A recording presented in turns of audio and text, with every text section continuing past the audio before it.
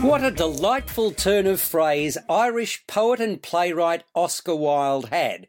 His wit and playfulness with words is there for all to see and admire in the verbiage-dense and ideal husband, which centres around blackmail and political corruption in high society.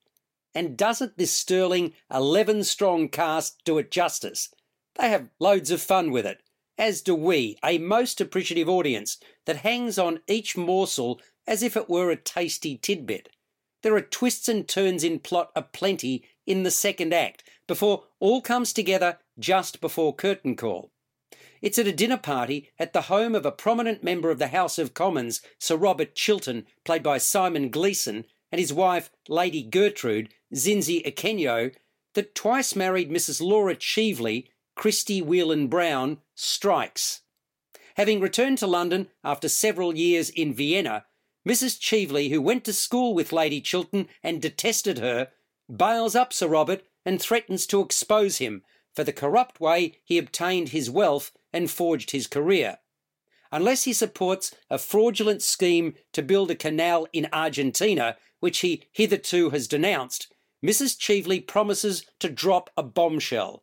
Indeed, Mrs. Cheveley's former lover induced Chiltern to sell him a cabinet secret, which enabled her lover to buy shares in a company 3 days before the British government announced its purchase of that company.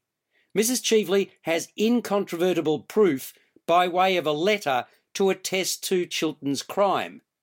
Shaken to his core and afraid of losing his one true love, namely his wife, Sir Robert turns to his best friend, Lord Arthur Goring, Brent Hill, for support. Lord Goring is a man derided by his own father, the Earl of Caversham, played by William McInnes. Several complications arise in the second act as the Earl of Caversham implores his 34-year-old son to settle down and marry, while Sir Robert's world threatens to implode. Unbeknown to the Earl, Lord Goring, who used to be engaged to Mrs. Cheveley, has caught the eye of Sir Robert's sister, Miss Mabel Chiltern, Michelle Lim Davidson. Only to that point, the pair has merely toyed with one another. Also featuring is Gina Riley as the effusive Lady Markby.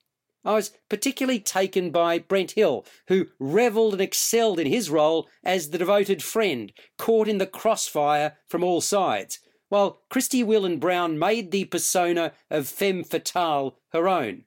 William McInnes was suitably pompous as the Earl, full of bombast, and Simon Gleeson layered his performance as the man whose future is at stake. Josh Price, too, makes an indelible impression as Lord Goring's butler, Phipps, one of 3 personas he takes on. The costuming is exquisite, beautiful gowns and resplendent suiting, complete with waistcoats, setting a debonair tone for the evening. Period furniture is changed to reflect different scenes in various residences and rooms. Dale Ferguson is set and costume designer. An Ideal Husband proved extremely popular from the moment it first hit the stage in 1895, and now Dean Bryant directs a first-class rendition of one of Wilde's greatest works, which is a pleasure to witness.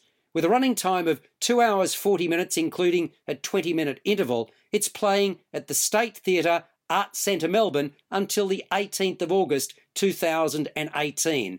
I saw the first preview performance of this production. Subscribe to the full podcast at Audioboom, Stitcher and iTunes, or your favourite podcast distributor. This has been another quality podcast production from Bytes.com.